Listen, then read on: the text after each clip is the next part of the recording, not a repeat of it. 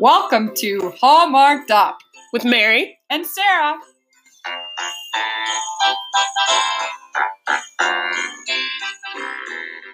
Welcome back to Hallmarked Up with Mary and Sarah. We are joined today by an extremely appropriate guest for today's film selection. Andrew Dude, or Dude as we often call him, is both a Tennessean and a film professor. So we will get his expertise not only from a cinematic point of view, but also from the point of view of cultural, geographic, linguistic, etc. accuracy. Welcome, Dude. Thank you both for having me. Oh, we're excited. I have driven just to be back in Tennessee so I could watch this movie to really sit in the manna of this entire thing. So, I guess I should have mentioned the movie that we're watching, and it is A Nashville Christmas Carol. And so, shall we start by summing this up? Yeah, go ahead. Yeah, give us a recap, Mary. How do they do A Christmas Carol in Nashville? All right, guys, feel free to jump in to help me out. The main character is one Vivian, who is the producer of a show called A Country Christmas. And film production is her passion, clearly.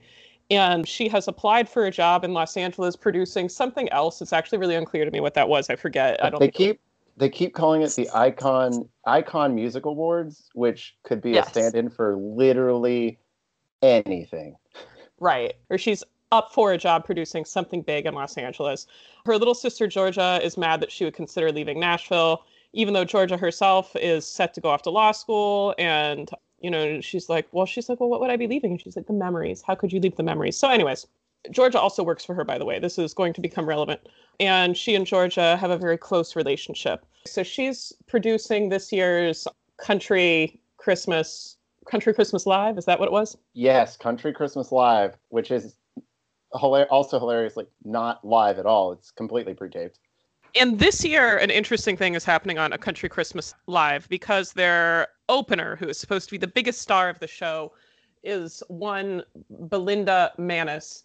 And what's important about Belinda Manis is not only that she is a country music superstar, but also that her manager is one Gavin, who was Vivian's childhood best friend, and they clearly had feelings for each other, but there were hurt feelings, and they haven't seen each other in a decade.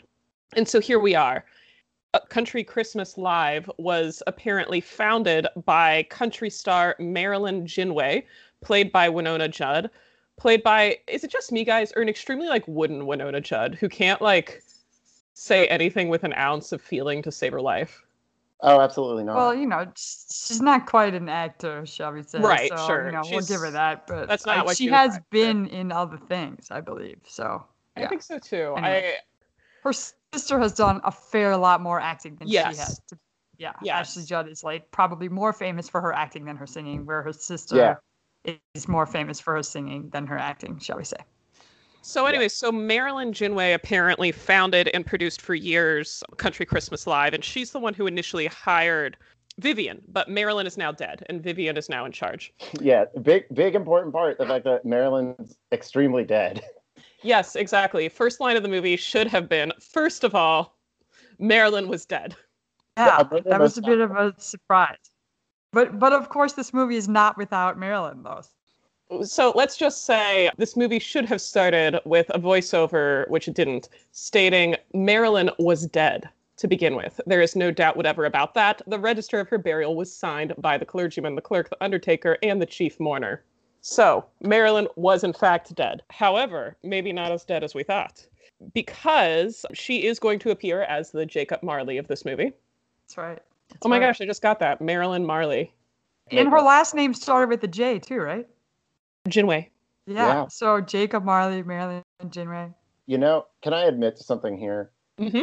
For knowing that this movie was called A Nashville Christmas Carol, until earlier today when I watched it, and until the point of the deal that I'm sure is about, I didn't realize this was going to be actually an adaptation of A Christmas Carol until it happened, and I was like, wait a second, hold on. Yeah. I just thought this was a play on music words. I mean, it could have been that too. Now we can discuss how good of an adaptation of Dickens' Christmas Carol was. We will. But, yes. So anyways, so Winona Judd in the form of Marilyn Jinway appears as our Jacob Marley, our Virgil of the underworld, as you will. She tells Vivian that she has rounded up some of her spirit friends and that they will be visiting with her over the next few days. And so first we meet the spirit of Christmas Past, who is a man in a cowboy hat with an accent and a guitar named Pat. And played by Kix Brooks, of the duo Brooks and Dunn. Correct. I would dare say the second most famous person in the movie. You could even say most famous depending on which part of the world you're asking. I don't know much about Brooks and Dunn, but I have to admit, I thought he did a decent job in the acting department for a guy that wasn't really an actor.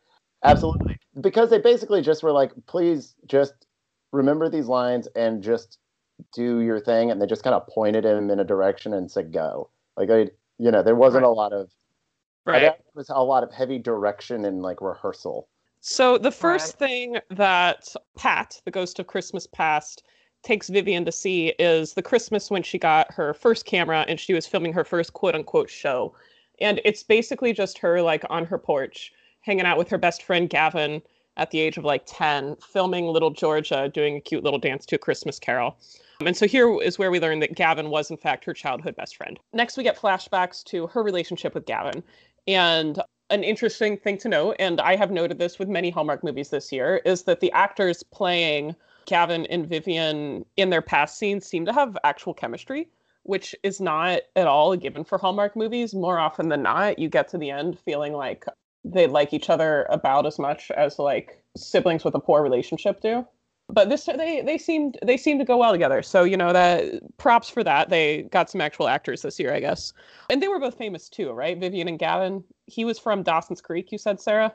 Yes, he played Jack, who was a brother of someone on there who dated Katie Holmes' character for a while. He was a pretty regular guy on Dawson's Creek. And Vivian, is she from something?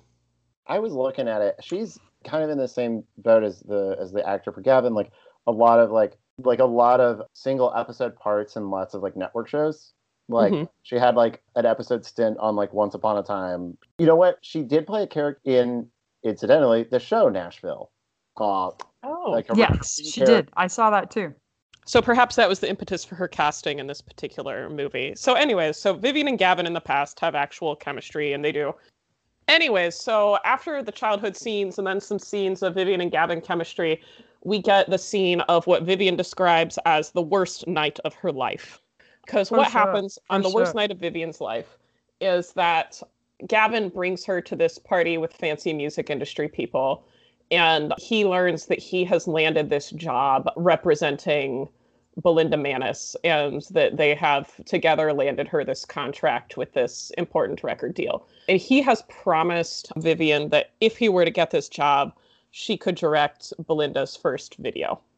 So at one point, Vivian is talking to Gavin's new boss.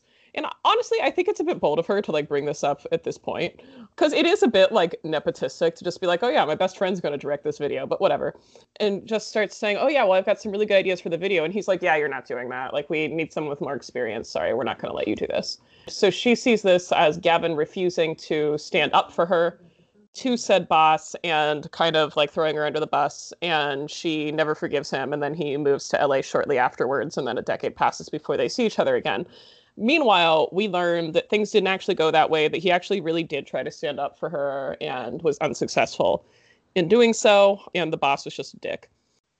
Like, it's really hilarious the fact that like like if you've been promised this thing, I get being upset that like, oh, like, yeah, you said one thing and now you're backtracking. It's a thing to be upset by for like a week.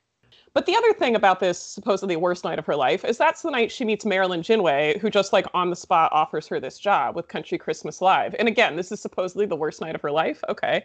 The one that gave her this incredibly like successful career.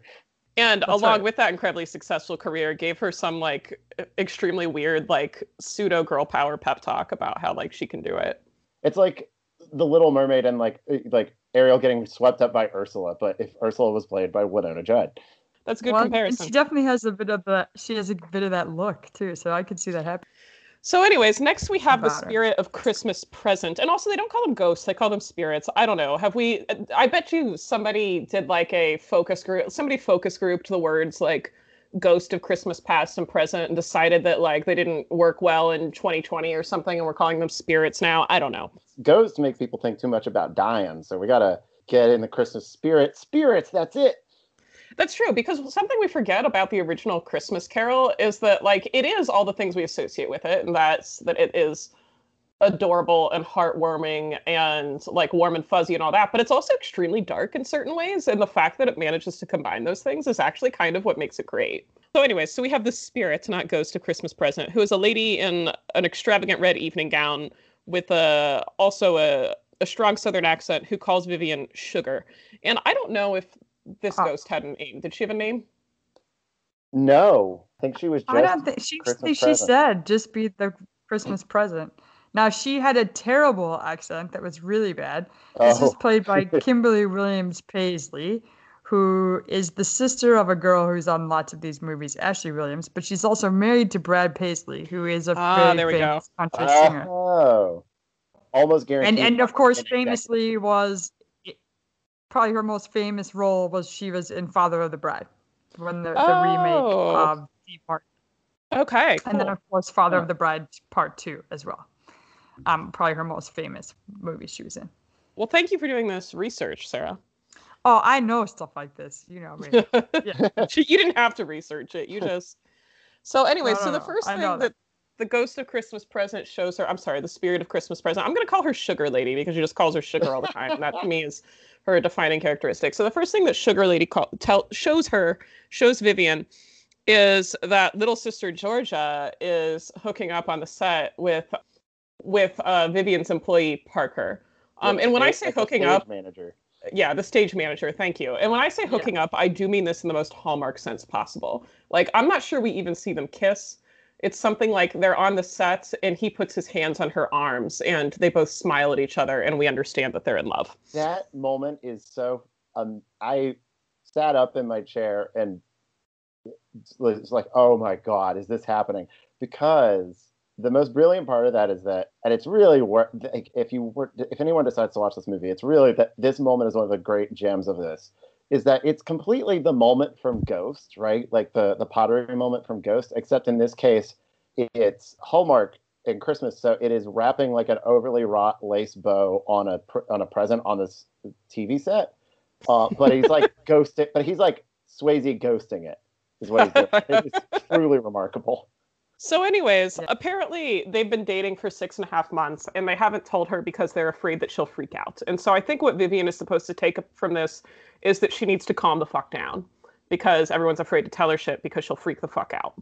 After that, we are at the party, the cast party, the crew party. I don't know what they called it. I think they called it the crew party that happens the night before shooting of this live event that is not live. Extremely inaccurate to any set I've run or any production I've run, because my God, you have a wrap party after the thing wraps, and then everyone can chill out, not have a party where everyone's supposed to drink and hang out the night before you have to execute on the, like, it's like, oh yeah, let's just get everybody nice and drunk the night before the most important day in this entire year for us. Right, that seems really counterintuitive. It just seems to assume that everyone's a responsible adult who's absolutely not going to get a hangover. Well, it is Hallmark, so it's all sparkling apple juice. That's true. It's definitely sparkling apple juice. And anyway, so at this party, we learn a couple of things. First of all, Vivian got the promotion for the Icon Music Awards. And secondly, her boss, Henry, who gave her the promotion, also asks her to break it to Belinda, and by extension, Belinda's manager, Gavin, that Belinda will no longer be the opener because Belinda represents the past and this new, younger country sensation, Alexis, is now going to be the opener. Played by country singer Raylan. Was Belinda famous too? The actress? Sarah Evans, also famous country star. Okay, thank you. See, I don't know country music, so... I barely... What kind of a Tennessean are you? Well, we'll get into that. So Alexis is replacing Belinda, and as opener, Belinda's going to be pushed to another time slot, which is devastating. Also, Alexis seems to really admire Belinda. This is something that came out earlier. There was a scene between the two of them. It's clear that they get along. So Vivian breaks the news to Gavin, who says, like, well, let me break the news to Belinda. And by the way, this is supposed to, I'm sure, be this really poetic sort of thing where, like, she has to betray him for her career the same way that he betrayed her for his career. So she breaks it to Gavin. He says, let me break it to Belinda. And then she is that night, like, she runs into Belinda and she's like, I just want to say I'm so sorry. You're still going to have a great spot. And apparently he hadn't told Belinda yet, which, by the way, this is the most predictable thing to happen. Then suddenly Belinda, like, disappears and they can't find her. Presumably she's run off to cry somewhere. Next, we find out that Alexis has disappeared and they can't find her. Well, good thing that we have a Ghost of Christmas Present who knows where the fuck everyone is. And so Ghost of Christmas Present swoops back in and takes Vivian to the main square of Nashville. And here I want to interrupt for just a second and ask Dude, am I correct that they seem to have actually filmed some of these scenes in Nashville? So a fun thing about that, I think they filmed pretty much all of it in Nashville, which is not what I was expecting to happen. No, because Hallmark doesn't usually do that. They usually film everything in Vancouver. Yeah. Now, well, okay, according to IMDb, though, they filmed a lot in Charlotte, North Carolina. Yeah, that makes my sense. Research. So my guess is to break out a little bit of the insider knowledge on how film production works. They definitely filmed some of it in Nashville. Probably a lot of the interiors were probably filmed in North Carolina because North Carolina is among southern states is one of the better ones for like tax breaks in terms of film production companies. Interesting. I'm a little surprised they didn't film in Georgia because that's actually like the big film production hub in this part of the country. At least some of the exteriors were filmed in Nashville. It's all stock from the one day in the last 3 years where snow actually stuck in Nashville. Because let me tell you, they don't snow much in Nashville. I actually did a job down in Nashville, and it was in January, and it snowed the first day we were there, and it barely dusted the ground, and they closed schools for 2 weeks. Yeah, that sounds right. The idea that there's 5 days, because that's like how long this film takes, like 5 days of snow sticking to the ground in Nashville is absolutely absurd. That's the biggest miracle in this movie. I think this mysterious but ever so important Nashville Christmas Festival that they keep coming back to, that probably was all shot Charlotte, North Carolina.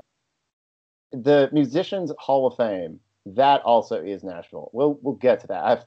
I have comments on that one. I've been there, actually. Really? Yeah. So anyways, to bring us back to our story, so now we're at this Nashville Christmas Festival or whatever it was. And that, of course, is where both Alexa and Belinda have ended up. And we see Alexis and Belinda having like a heart-to-heart about, their careers and how much they admire each other or something. I don't know. And then they end up singing karaoke together out in the square and they blow everyone away. And that, of course, gives Vivian the $1 million idea that's going to make everybody happy and bring about our happy ending, which, of course, is to have them do the intro together. The hard to find conclusion of a duet. You would never expect it. At which point, good old Marilyn Jinway shows up again. And Vivian's all like, well, thank you for sending your ghost friends. Like, they were really helpful. They helped me figure out my life. I assume there's a ghost of Christmas future coming. To which Marilyn responds that there is not because, and I quote, the future is whatever we make it. There's the even better part of that quote, which is it's like something about the song that's yet unwritten. And I just rolled my eyes into space. Because, like, here's the thing. Anyone who's read A Christmas Carol or watched any of the adaptations ever, either good ones or bad ones, knows that, like, the point of having a Ghost of Christmas Future is that the future is whatever you make it. You have the ghost to show you one possible outcome, and then to realize that, like, Scrooge has the power to change that. So to, like, not include a Ghost of Christmas Future on the grounds that the future is whatever we make it because the song is yet unwritten or whatever, total cop-out. It's also, I will say, there's one really important part of the whole thing with Sugar Lady, Ghost of Christmas Present. There's a point where, and we'll get to the fact that this is even though I have very little experience in Hallmark, this one seems to have just enough of a ironic eye towards itself that it's like vaguely self-aware. Which there's a point where, right, like before she finds before she finds these two, like the two stars having run off to do karaoke and feel their feelings. To do karaoke and feel their feelings. Intrepid hero Vivian is asking Ghost of Christmas Present, Sugar Lady, like, well, okay, I see, I get it. You know, I am like, she's like immediately clocks herself on like all her character flaws. Like, oh, I get it. I'm a workaholic who compulsively pushes away everybody I care for because I'm too afraid of letting go of any control, and it's going to make me miserable. Is that what you wanted to hear? And the ghost is like, well, that's awful big of you to admit, but no, that's not the point. If you were a bad person, we wouldn't have bothered. The reason I'm showing you all this is because you're a good person. They wrote themselves into a corner, because imagine the insanity that would be if they had that line and then followed it with a Ghost of Christmas Future who's like, here is your grave where you will die alone and miserable, which would be extremely funny. But I think they had just enough awareness of like, oh, we wrote ourselves into a corner where there's no way we can justify a Ghost of Christmas Present or Christmas Future. So we're going to have to, you know, have Winona Judd cop us out on this one, boys. All right. So then where do we end up? So we have the duet or whatever. What's next? And then we wrap on Country Christmas Live, and Vivian, we wrap on Country Christmas Live to an empty studio. So anyways, and then Vivian turns down the promotion on the grounds that she doesn't want to move to LA, and boss Henry tells her, oh, well, then I guess you'll rack up a lot of frequent flyer miles, meaning that he's going to let her take the job but still live in Nashville. And she is thrilled, and it's a happy ending that, like, makes everyone happy. And then she turns to Gavin, and I don't remember what she says, but you could write the script yourself, and it would be extremely close to what she actually says. And then they kiss under the fucking mistletoe. And then credits. And then it was it. That's a good bingo. Congratulations. Obviously, we have a lot to say about this one, but let's get straight into some of our regularly scheduled segments. I'm going to start with my bingo moment, and potentially because it's a cop-out, and you guys will say, you can't say that. But one of the things I usually enjoy about this style of movie is the Christmas Carol concept altogether. I always like, you know, even It's a Wonderful Life is sort of, it's a Christmas Carol-esque. Anytime they get a chance to see their life again and how they could have done it different, that is a fun concept for me. I do think they didn't do this one quite right, because I think that missing out on the future was a bit bleh, but they're trying to do it different. I get that. But I think the Christmas Carol concept, it's definitely done at least once or twice a Hallmark season, I would say. So that's my bingo moment. What about you, May? My bingo moment was at some point in the middle. This was not in our summary, sorry. She mentions to Gavin that she doesn't have a Christmas tree yet because she keeps buying Christmas trees, but then they keep ending up on the set. And so she finally gets a Christmas tree, and then he shows up at her house with a box full of ornaments and insists that they decorate it together. And that is the most Hallmark thing to happen in a while.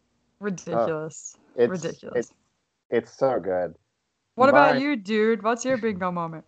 I think I've got 3, actually, now that I think about it. All little ones. In terms of just like sheer Christmasness, there is I think 5 or 6 different times they by name mention Peppermint Brittle.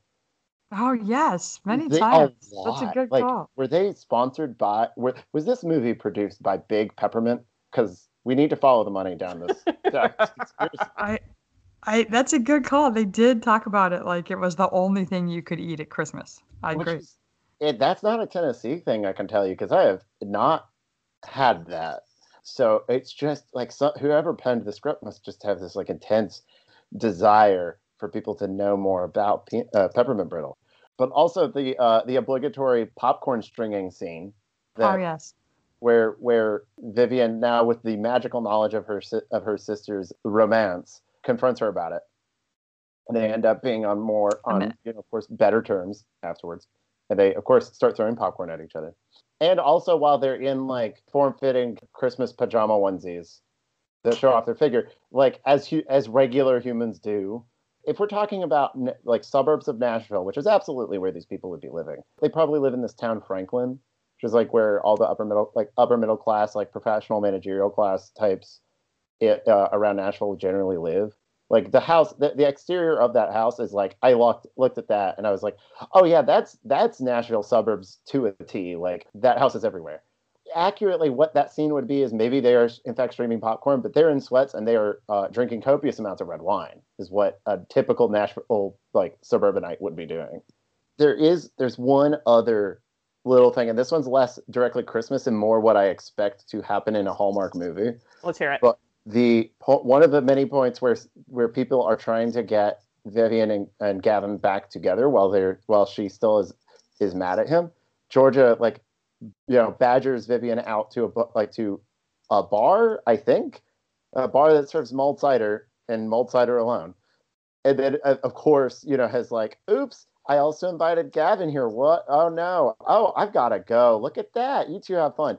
And then she's like hiding behind the wall of like the coat check, and then sees them starting to excitedly argue with each other about something. And then she's like, like the younger sister's in the foreground, just like smiling, like, yes, the plan worked. Like, yeah, a relative really awkwardly pushing the two main characters together is definitely a Hallmark trope. For sure. That definitely should be added to the bingo card. I'm impressed that we had 5 separate bingo moments and none of them were the mistletoe. Oh, true. True. All right. What about relatable? I actually did have one for this because even though they sort of pivoted away from it slightly, I definitely, as we've referred to in previous episodes, could be classified as one of those women that weirdly always did my job before I did anything else. Now, not to like the psychotic way that some of these women do it, but I definitely put my career first, but I was able to travel all over the world and do amazing things, and I have no regrets about that at any point in my life. And I didn't ever physically choose my job over a man. I didn't do that either. They just kind of worked themselves out along the way. But I definitely put my job first in terms of what I enjoyed doing more than anything was my job always. And so I kind of associated with that a little bit, even though she was like a bit too much of a control freak for my liking. We've said it before and we've said it again. Hallmark movies are made about Sarah. Very, very true. I keep waiting for the Hallmark ending, but it's just not there yet. It's all good. It could happen. Dude, what was your relatable moment? Mine ties into an assessment of how accurate this movie is to the life of your average Tennessean. And so the most relatable thing to me in this movie, and I should also say, like, I come from a family of people sort of adjacent to the music industry, not more the bluegrass industry than the country industry, because we're instrument builders, my family. But like, so even with somebody who has music industry ties, the most relatable thing to this for me was not the film set, was not the music stuff, was not even the city of Nashville, which would be the easy answer. No, it is the most relatable thing to me is how much of this plot is powered by sheer pettiness and insane grudge holding. Because that, let's tell you, this movie could take place anywhere else in the country. Like, if you just change the accents and change what genre of music, you could easily set it in LA or New York, and it would absolutely work the same. But the one thing that I think incidentally, probably on accident, rings the most true to me in this is the fact that, like, the entire conflict between Vivian and Gavin, which are both extremely Nashville names, by the way, like that. Oh yeah. It's because Nashville is basic white chick as a city at its most core. Like Nashville, and I love Nashville. Don't get me wrong, but Nashville is the most basic city at its worst. So like Vivian and Gavin as names is like, yep, every Gavin I've ever met is from Nashville. So this reads, but no, it's the fact that like the entire conflict between these two is powered by a relatively minor misunderstanding over something that's actually should have been expected regarding their careers, and that she holds a grudge against him for an entire decade and is then like incredibly petty and two-faced towards him later over it. That's Southern to a T, baby. That's Southern culture, because we're A+, like first ballot champs at holding insane grudges for no reason. Ah, fair enough. I didn't know that. Mary, what about you? How could you relate to this Nashville Christmas Carol? Interestingly, my relatable moment was actually contained in one of Dude's bingo moments, which is having ridiculous Christmas pajamas. So mine are not like sexy, but I do in fact have ridiculous Christmas pajamas. And there is in fact a set of said Christmas pajamas that in fact matches a set of pajamas that I have for my dog. That is the Mary, you and Dogsy are the Hallmark Christmas movie I want to see. Well, Mary, you and I also have matching pajamas. That's true. We also have matching pajamas. Sarah and I both have, thanks to Sarah, we both have pajamas that say, "These are my Hallmark Christmas watching pajamas" on them. So that's we couldn't resist the after Christmas sale. I think this is officially the moment, like to quote, definitely adjacent to Hallmark movies, The Dark Knight. That moment where it's like, either you die a hero or you live long enough to see yourself become the villain. I think like, ye who fight monsters must become one. Like, I think this is that moment for you two. I think it might be. It's like, true. Despite not actually being sisters, Sarah and I could put on our matching pajamas and get in a popcorn fight. And like, that's a realistic We could, yeah, for sure. Probably more realistic than me getting in a popcorn fight with my actual sister. Yeah, and one day, Mary, when everyone can read again, I think that's at the top of our list of things we need to do. We should do it. All right. But there will definitely be more wine at ours. So yeah, speaking of relatable moments, Dude, could you tell us what else you found either accurate or not accurate about the representation of Nashville here? So in terms of like, because I took copious amounts of notes on like what was like quintessentially Nashville and what was like completely inaccurate. I was really honestly hoping that I was hoping this movie would be worse. As weird as that is to say, I was really excited to have a movie that I could just sink my teeth into of like, oh, this is going to be absolute hot garbage. Like, I'm ready to tear this fucking thing to shreds. And I do think it was an above average Hallmark movie. It was like, okay. It was an okay movie. Like, I didn't feel like I wasted my 2 hours. Would I go watch it again for fun? Probably not. But like, it was inoffensively mid. It was mid, like totally mid tier. Like I've seen worse, I've seen worse in the theaters, which is kind of the worst place a movie in this sort of genre could land, frankly, because it's like, you're not good enough to be amazing, but you're not bad enough for me to like have a delicious meal out of. All that aside, in terms of this, in the same sort of vein, I was expecting them to get a lot of things wrong, right? Like I was expecting it to be like, oh, this is just going to be like woefully inaccurate and I'll have so much to grab onto. And they really, just because, again, like I said earlier, it totally could have been filmed anywhere else in the world. And they just could have changed the accents in the music genre and made it work. So it's not really all that distinct to Nashville in a way that means that like it's really just like Nashville window dressing throughout this entire movie, which they really do lay on thick, though. The fact that, like, I counted, I think, at least 3 or 4 different times that we cut into scenes by, transition into a scene by cutting onto first the exterior of whichever place it is, then cut to, a slightly out of focus close-up that comes into focus to reveal a record on a record player. They do that, 4 different times. Yeah, good catch. It's like, oh, because we're Music City, everybody. Wink, wink, nudge, nudge. Wonder if there's music in this one, folks. Definitely, they show a lot of definitely stock aerial footage of the one time in the last year or two that it has snowed any amount in Nashville, and they really get a lot of mileage out of that. So there's a surprisingly a large amount of this movie that takes place by this one really weird art sculpture down by the Cumberland River, which is this big weird red set of twisted train tracks, basically. Okay, right. I vaguely remember that. Yep. Yeah. I remember. Yeah. I've been down there, I think, even. Yeah, it's like this just thing that is in Nashville, and they just happen to shoot a lot of stuff there. So it's like, oh, that in the AT&T building. They did relegate the most like stereotypically Southern stuff to your 2 resident spirits of Christmas past and present. Those are the only places we get the really thick accents. It's the only place where we get the folksy Southern aphorisms, which I really like. Vivian is asking like, oh, hey, Ghost of Christmas Past, like, why are you showing me all this stuff? Like, what's the point? And he says, and I quote, when a needle falls out of its groove, it just takes a bit of a nudge to get it back into place. Yes, I remember. which yes. a thing literally anyone has ever said before? No, I don't think. And then she just kind of pauses for a sec, turns to him and says, when you say these things, it makes it harder to understand.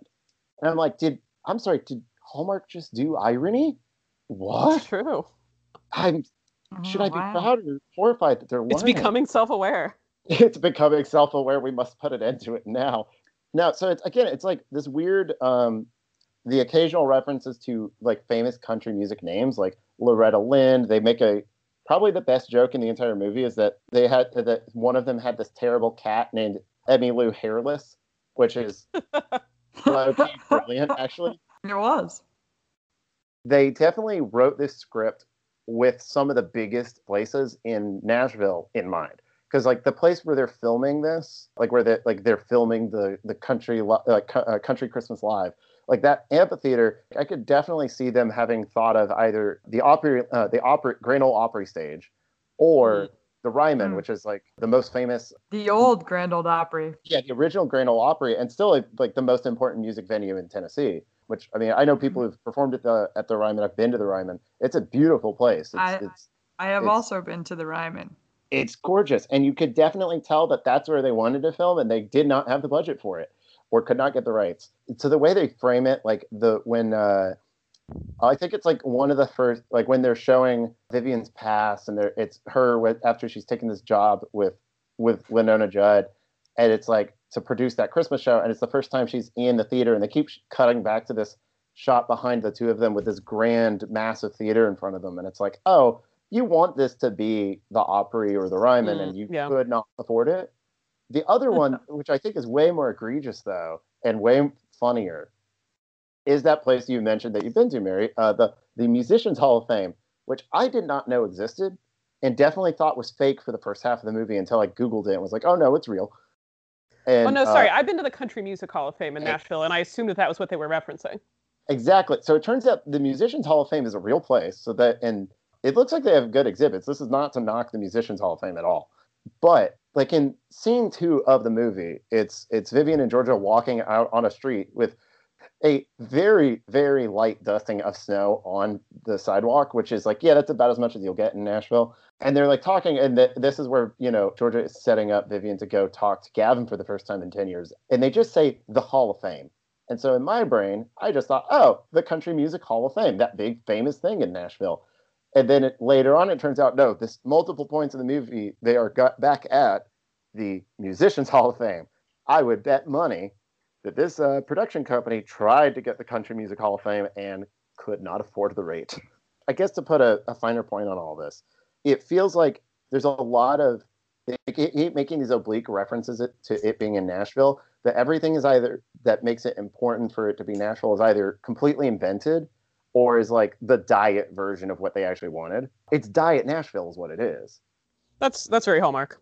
Okay, so essentially now this is, of course, where we go back in time and figure out what we think they did wrong and try and rewrite it. A dude had some concepts that he thinks what went wrong is when she entered the Christmas honky tonk, which is sort of where she first runs into Winona Judd. But tell us, dude, what do you think should happen instead?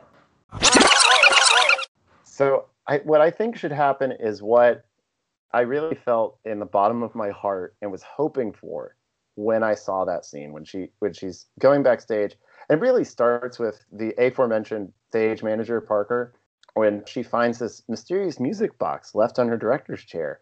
They both assume that it must be a prop for the show, and she opens it up and there's music, and I think it was "O Come All Ye Faithful," and she's like, oh, that's the music, and her stage manager's like, what are you talking about? I hear no music. What's going on? And she's like, oh, that's strange. And then she goes backstage and opens a door, and wait, hold on, this isn't one of the back storage rooms. This is a Christmas-themed honky-tonk somewhere down on Broadway in the middle of Nashville. What's going on? And she walks in, and suddenly she's transported to a different world. And what I felt in my heart of hearts, and what I was so hoping for, and I knew would not be delivered on, was that this was not a story of A Christmas Carol. This was absolutely the story of her slowly spiraling into stress-induced insanity from her overworked lifestyle. Which I actually think kind of is essentially the story of A Christmas Carol. I think we can have both. We just need more horror. And we sure as fuck need a Ghost of Christmas Future. Which is the most horrific of the ghosts. Yes, absolutely. In every iteration of A Christmas Carol, the Christmas Future ghost is definitely the scariest. Because half the time it's just the Grim Reaper, man. So we definitely need Winona Judd Grim Reaper, I think. Because I also was expecting Winona Judd to have been the Ghost of Christmas Future the entire time. I don't know why that was the read. I kind of kept thinking like, oh, they're going to pull a bait and switch, and it's going to be, I was the Ghost of Christmas Future all along. Don't end up like me, which she does say. She's like, oh, don't go down the path of being too career-oriented and drive everyone you love away. And then end up dead. which so she like kind of fulfills the role, but like in a really non-committal, not horrific enough way. So we definitely need Winona Judd, Grim Reaper. And we definitely need to, I think how to structure this is like all these points where these ghosts keep coming, these spirits keep appearing in her life, that she fully believes. A Nashville Christmas Carol, as we watched it, is what Vivian believes is happening. But what we are seeing extra to that and from the side is all of her friends and family getting more and more concerned for her well-being, and like her clearly just going absolutely off the rails. And we see her talking to Kix Brooks, and then we cut to Gavin looking at her just talking to the air. No one's there. I think that's step one in really putting a darker tone over Nashville in this one. Yes, definitely. So obviously it's her slow decline in talking to these ghosts and thinking she's traveling through space and time. And obviously I like that you have this sort of outside view and we're just watching this happen. Where does she end up after she has traveled through space and time through these ghosts in her head? Is she in the hospital? Do they drug her? What happens? Are we going full like Victorian asylum? I would, and Mary will absolutely clock me for this is extremely predictable of me. I would dare say that maybe let's kill two birds with one very grim stone tonight, everybody. Let's make this also more quintessentially Nashvilleian, and by that I mean more quintessentially Southern in its character by merging the ideas of horror and has to be set in the South together to make that most blessed of all genres, the Southern Gothic. So she definitely has to end up. I think what it is we need to see the whole idea with a good horror story or a good Gothic story, and like the whole thing that A Christmas Carol plays with and subverts at the end in terms of story structure is like we see the logic, like the entire point of the Ghost of Christmas Future is that it allows Scrooge to see the logical conclusion of his material success and his miserliness, which is of course a lonely death. What we need to see is that we need to see the benefit she gains from her descent into stress-induced madness and total alienation of everyone around her. What we need to see is Vivian, hair, undone and like going crazy, and her, bag-eyed, going absolutely bonkers in a giant, abandoned, creepy, vine-covered Southern mansion somewhere outside. Oh my gosh! And yes, like she has become the top of the top of music event production, but in exchange for her sanity and her ability to connect to other human beings. And she has bought this creepy old Victorian mansion out on the edges of town. Hell yeah. Where she is going completely insane and is like absolutely one step away from being in a Flannery O'Connor novel. I was about to, early on in this description, I was about to say you're describing A Christmas Carol by Flannery O'Connor. Which is all I really want in this world, honestly. Well, I was gonna say, so I think outside Nashville there's a mansion called Disgraceland, and it's like a piss take of Graceland, obviously, and I don't know the whole details, but maybe that's where they end up. And then I was also picturing maybe her sister is there too, like those two crazy sisters that you must know what I'm talking about, dude. Like, great. Yes. Yeah, and you're right. That's totally. So Vivian and Georgia like maybe end up in that house together, all crazied up together. It is this movie's Georgia's best her possible. Caretaker. Now that begs the question. Okay, so is Georgia doing this like some like hesitantly, like in terms of like, I have to take care of my sister, but I kind of hate her now that she's gone completely crazy? Or has Georgia also gone crazy and things fell through some years ago with Parker because Georgia has also now caught the crazies? I think that makes it far more interesting, but I don't know. That would take potentially a long time to get there. I think it's that Georgia's there for Vivian because there's this whole thing in the movie that we didn't really get into as much when we did the summary about, their mother leaves them when they're kids, and Vivian and her father, give everything to make sure that Georgia still has a childhood. And Vivian, like, devotes her life to making sure that Georgia still has Christmas and all this sort of thing. So it'll be this dark, twisted thing where the ultimate result of all of her, like, sacrifices for Georgia that she thought she was making selflessly were actually, like, tying Georgia to her through this sense of obligation to, like, see her through her madness in old age. That is perfect for this. That's like Faulknerian right there. Right? That absolutely results in this, like, very complex, twisted, sort of mutually destructive relationship between these two, where they're still horrifyingly in their hate and their addled minds playing out the popcorn fight. But right, that's right. But like in this dark, creepy ass manner, where there after could even Vivian be this has completely lost it, dark, twisted, bizarro world like rehash of the popcorn fight, but with, like, I don't know, their needlework or something. See, I think we close out the movie with Vivian having a popcorn fight by herself in a room. Oh shit. It's a little bit of the, like, a kind of like a same sort of vibe as the Psycho ending, where it... Exactly. Yeah. Just like watching her be insane, throwing popcorn at who she thinks is her sister, and maybe we see her sister watching it. Yes. Oh man, that's good. What happens to Gavin though? Where does Gavin fit into this mysterious? I think she definitely has to. This has to result in Gavin's death somewhere along the way. Yes. Sorry to be super macabre, but like, she definitely has to, like, in a fit of later jealous and, like, spurned rage, and jealous not in, like, oh, because he's with somebody else or anything. No, but like her whole descent into malleability to deal with the world definitely has to result in her finding some way to get Gavin killed in some elaborate and overly, like, very overwrought sort of way. Hear me out here. Belinda does it. Oh, because she got bumped from the first slot. And Gavin didn't tell her, and she had to find out from Vivian, and she feels betrayed. So it's indirectly Vivian's fault, but Belinda does it. Maybe here's what it is. Gavin's death is ultimately what pushes Vivian down the slide to Crazy Town. It works. Yeah. Yes, for sure.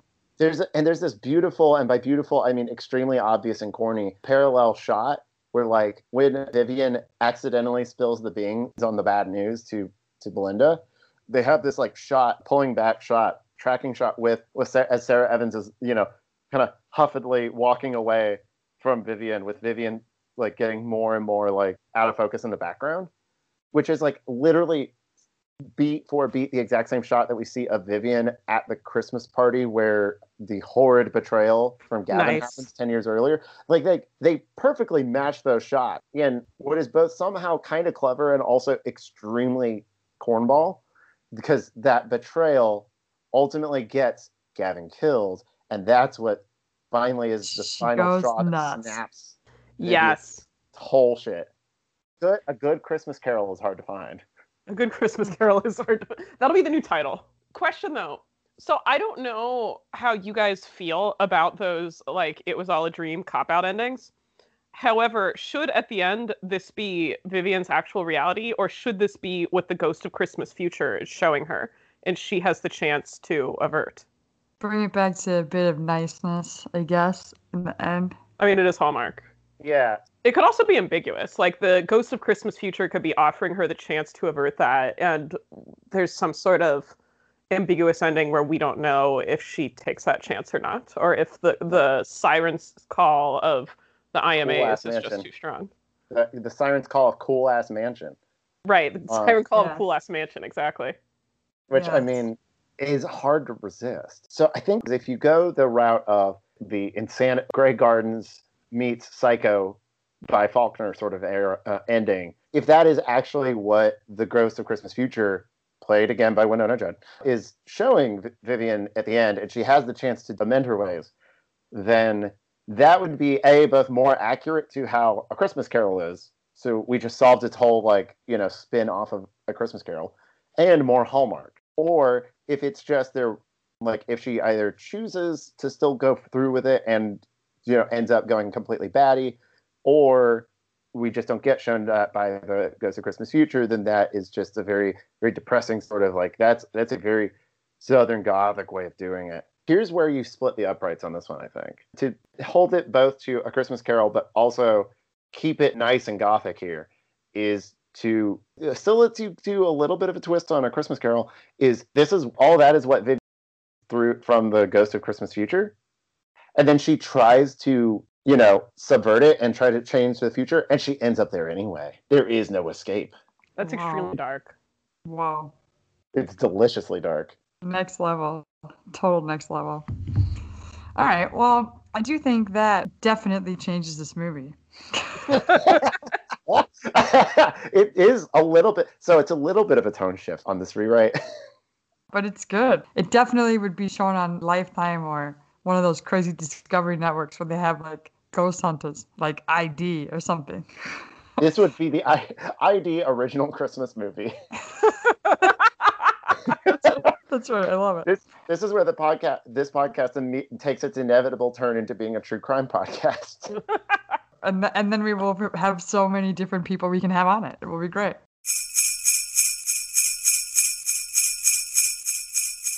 Well, we should probably move on to our last segment. So how we usually end things around here is listing the movies that are premiering next weekend, and then we try and guess what they might be about. So next weekend on the Hallmark Countdown to Christmas, sorry, let me pull this up. Yeah, I got it. Oh, you got it already? See, the thing is, this is the week of movies. So there's one every single night until after Thanksgiving. So let me just get to the Saturday, Sunday. So we have the Christmas Waltz, just Christmas Waltz, we have If I Only Had Christmas. And then the ones that are on next weekend on the other channel are USS Christmas and Time for Us to Come Home for Christmas. USS Christmas definitely needs to be a World War II, Letters from Iwo Jima movie. Ooh, yes. Oh, I like that. Yeah, it definitely has to be a Pacific Theater, naval war drama, but about Christmas. No, because of course, that's Pacific what Theater you need. naval war drama, but about Christmas. I'm into it. That would be Matt would be all over that. That yeah, would be we'd have to if that were actually what this is about, we'd have to bring Matt back on the show. He was just on last weekend with us. We would only be so lucky if it were that. I think the only thing that went through my brain when I heard A Christmas Waltz is that it's just a movie about watching actor stage and screen Christoph Waltz doing Christmas with his family, and nothing remarkable happens. So we actually know what that one's about. It was on the preview night, and I wish it were what you said. What it actually is Lacey Chabert is stood up by her fiance, but they had arranged for dance lessons together for their first dance, and she decides to take them anyways without him and falls in love with her dance instructor. Oh, of course. What was the title of that one that was If All We Had Was Christmas? Was that what it was called? If I Only Had Christmas. I have an idea of what that could be, but I want to hear y'all's ideas first. Oh, see, we know, so it's better you tell us. I actually don't remember. So I'll go with, if it was on the preview night, I've honestly forgotten it already. But If I Only Had Christmas... Oh my God, Mary, it was the most important one on the preview night. I can't believe you've forgotten already. The most important one was the one that starred a guy named Carlo Marx, but we've already missed that. No, If We Only Had Christmas, I'm going to guess, not remembering it from the preview night, that Christmas is actually someone's name. Christmas is a lost dog, and they're looking for Christmas, and they can't find her. And if they only had Christmas, their Christmas would be complete. My guess. Say the name of it one more time. I want to make sure I get it right. If I Only Had Christmas. So I think If I Only Had Christmas is actually a supposition here, and the stress should be If I Only Had Christmas. Oh. Ooh, it's like you had Christmas every day, like Groundhog Day? Yeah, exactly what I was going to say is it's Groundhog Day, but it's Christmas. Ah, If I Only Had Christmas. That's interesting. So, as Mary will, of course, remember after I say this, this is the movie starring CCB. Candace Cameron Bure, that we believe is going to be some kind of spin on a previous film, which we aren't quite sure which one yet. I thought it was It's a Wonderful Life. Sarah thought it was something else. I thought it was Wizard of Oz. All we know is that she ends up in an airport drinking a martini with a man who I believed to be like the Mr. Potter of the movie, who she was going to fall in love with, because that's how that movie worked. Oh. Yeah, we're not sure. I thought it was like If I Only Had a Brain, and therefore the Wizard of Oz. I think, or If I Only Had Courage, blah blah blah. But we couldn't quite tell from the preview even. But that's our theories. We're waiting to see. But she actually like specifically said on preview night, like maybe you'll notice what like holiday favorite this is like an homage to. She didn't use the word homage. I can't remember what she said. And it was actually like not at all obvious what it was. They couldn't obviously say the name of the movie. But regardless, exactly. Regardless of what does happen in any of these movies, there's one thing we know for sure, Mary. And that is that they will fall in love. So tune in next week. We don't know which ones we're going to watch because there's too many to watch, and we're all having a little bit of break for Thanksgiving, hopefully. But we'll be back with something, so we'll see you then. And thank you so much, dude, for joining us. Thank you for having me. This was far more of a delight than I thought indulging in the Hallmark Christmas tradition would bring me. This has been a great time. Thank you so much. No, it was definitely good to take it in a totally different genre, and I can absolutely picture that Grey's Garden movie. I love it.